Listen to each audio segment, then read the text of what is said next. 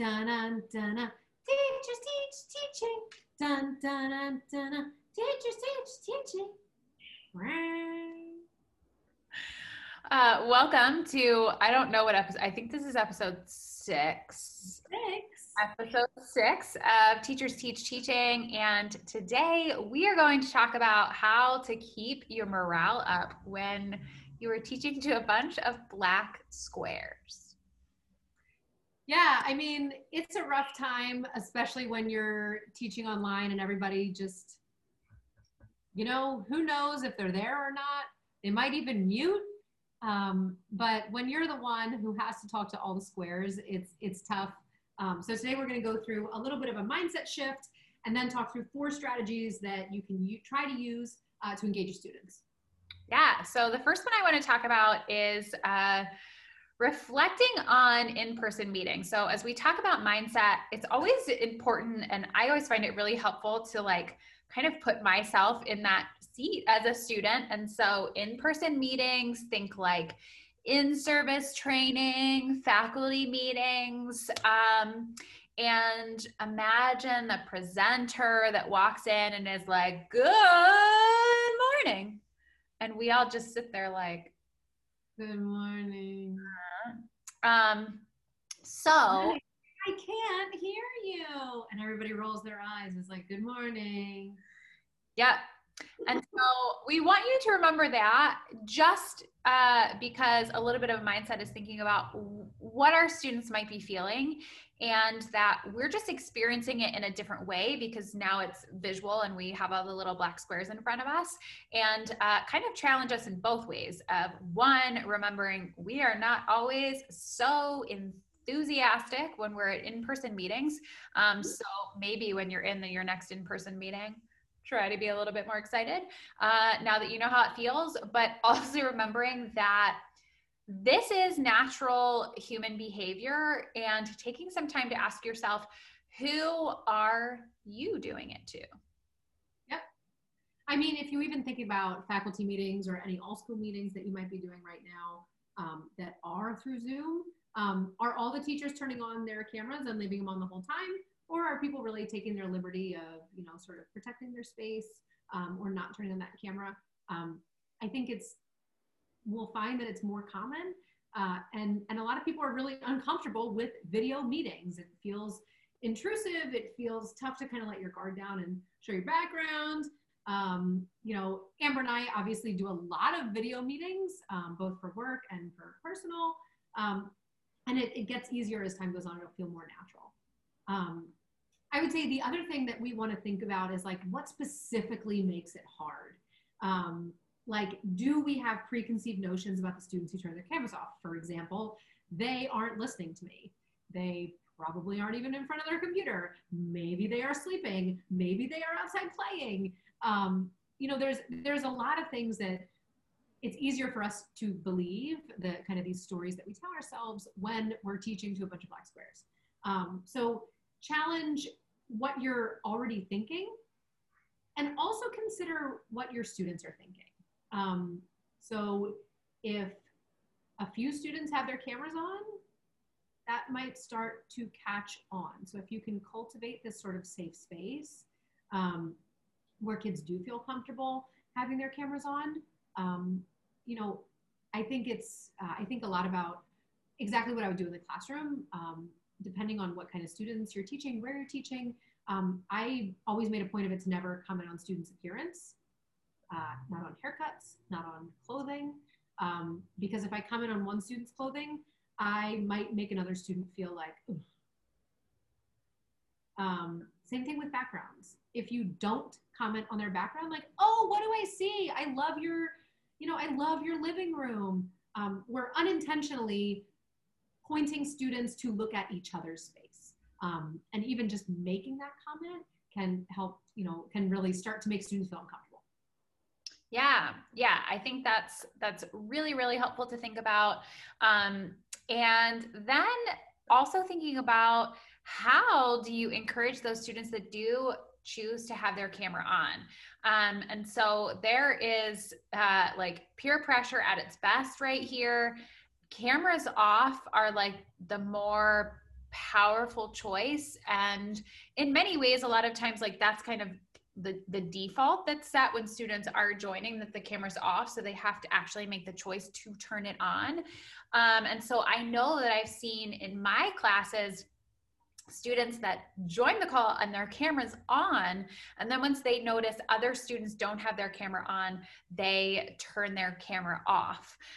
So trying to find ways of when they pop on and their camera's on, like I say their name, acknowledge them right away. I might say like, it's nice to see you. And doing whatever you can to sort of acknowledge that they have, while not also being like, hey, everybody, Shannon has her camera on, because that might embarrass the student.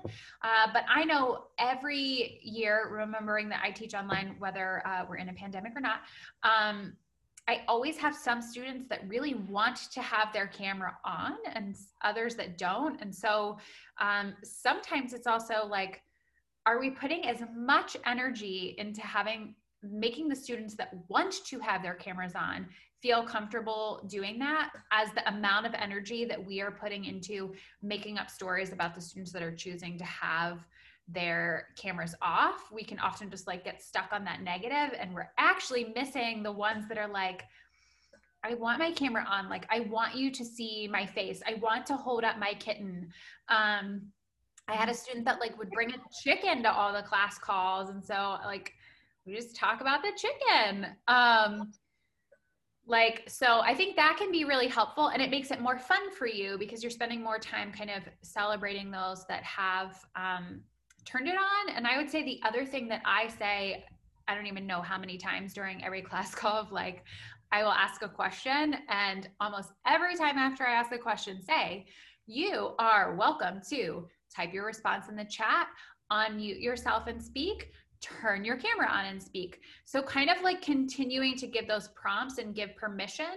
And in those moments, the students that want to turn their camera on, they'll turn it on, maybe just for like 2 minutes, and it'll go back off. But you'll see some like popping on and off, or like some will like unmute themselves and then like remute. It's that like you have to keep on giving them permission and the invitation. Yep. Absolutely. I love that. I love that, like reiterating. That's like a common theme that we've talked about a lot in distance learning. It's, reiterating expectations at the beginning of every class, reiterating the directions, and then, again, reiterating, unmute yourself, turn on your camera, type in the chat. So as we're thinking about engagement and engaging students when you are teaching a bunch of Black squares, we've put together 4 strategies that we use in online teaching that are going to allow you to engage your students, whether they have cameras on or cameras off. Yeah, I'm excited. And I will say, I just like make it own kind of, I like personal challenges. So I even try and think about so that it's sort of fun for me.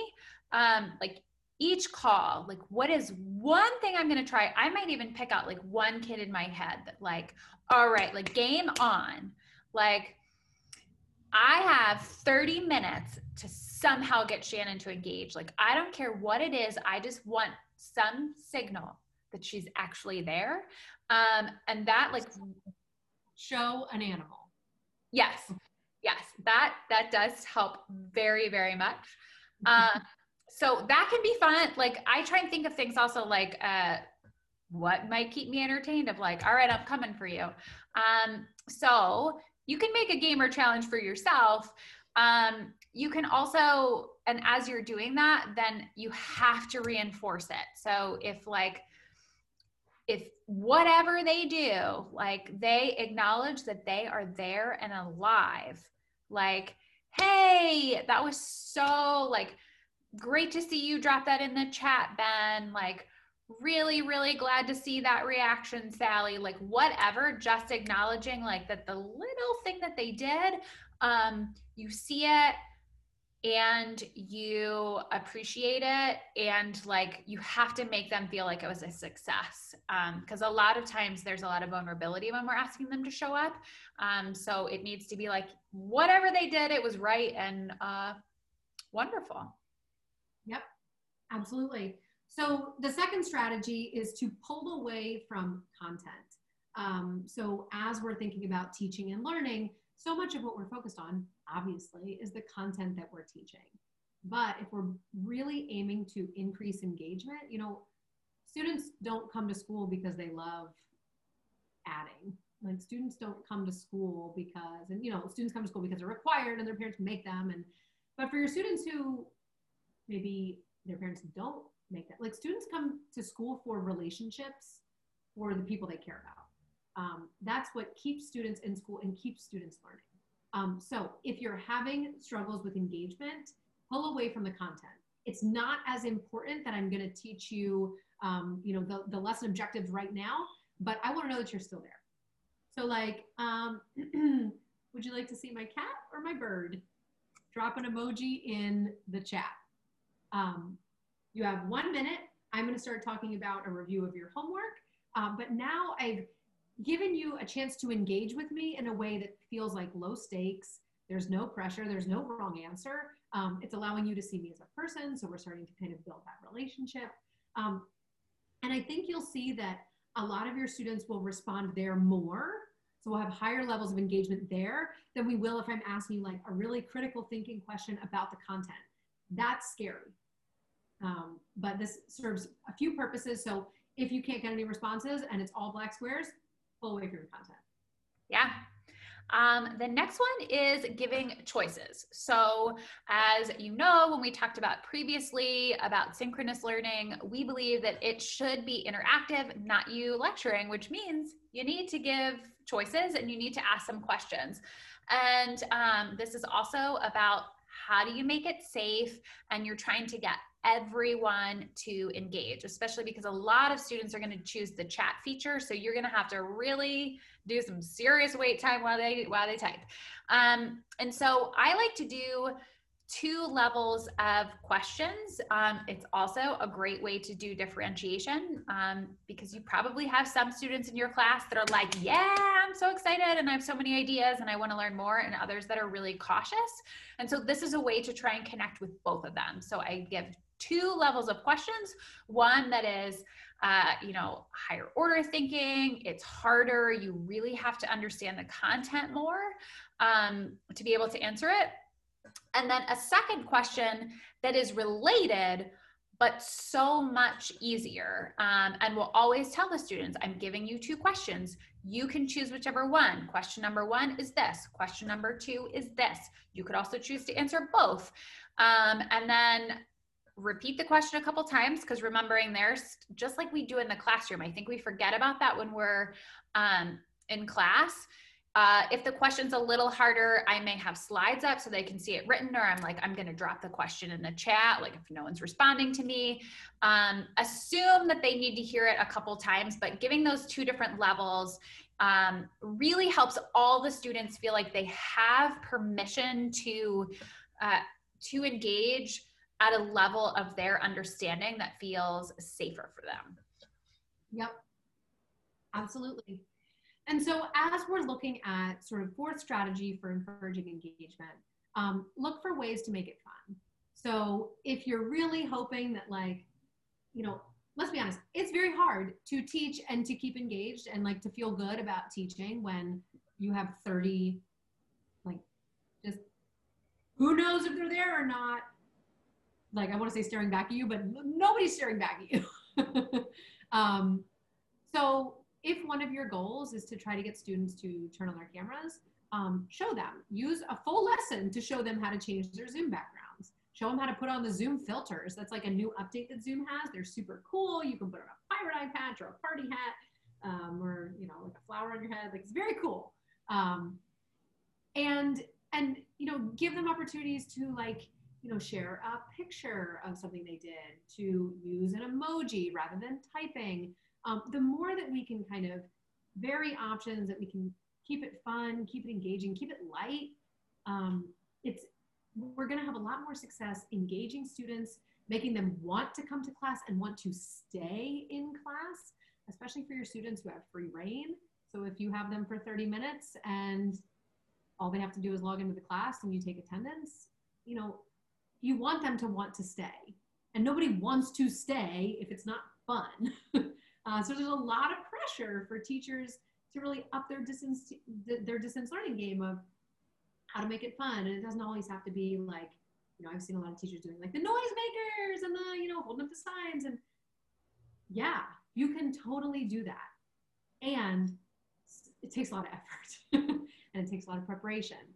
So look for those kind of engaging ways that you can still make things fun, keep kids engaged, and still get your point across and your content across as well.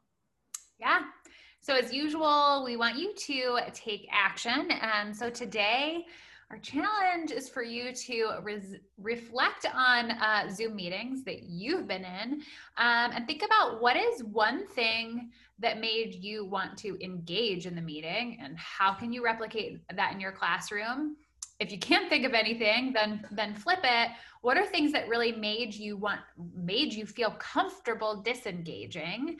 And how can you kind of flip that in your classroom? And I would say, like, it can be really interesting. Like, this is your own social experiment. Like, scroll, see how many people have their cameras on, see how many people maybe do have fake backgrounds, and imagine all of those people they're your students, because they really are your students. And then think about how you can take that and apply it to your class. That's right.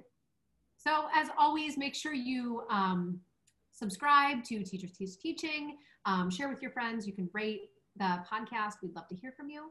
And we will talk to you next week for a little bit more about Teachers Teach Teaching.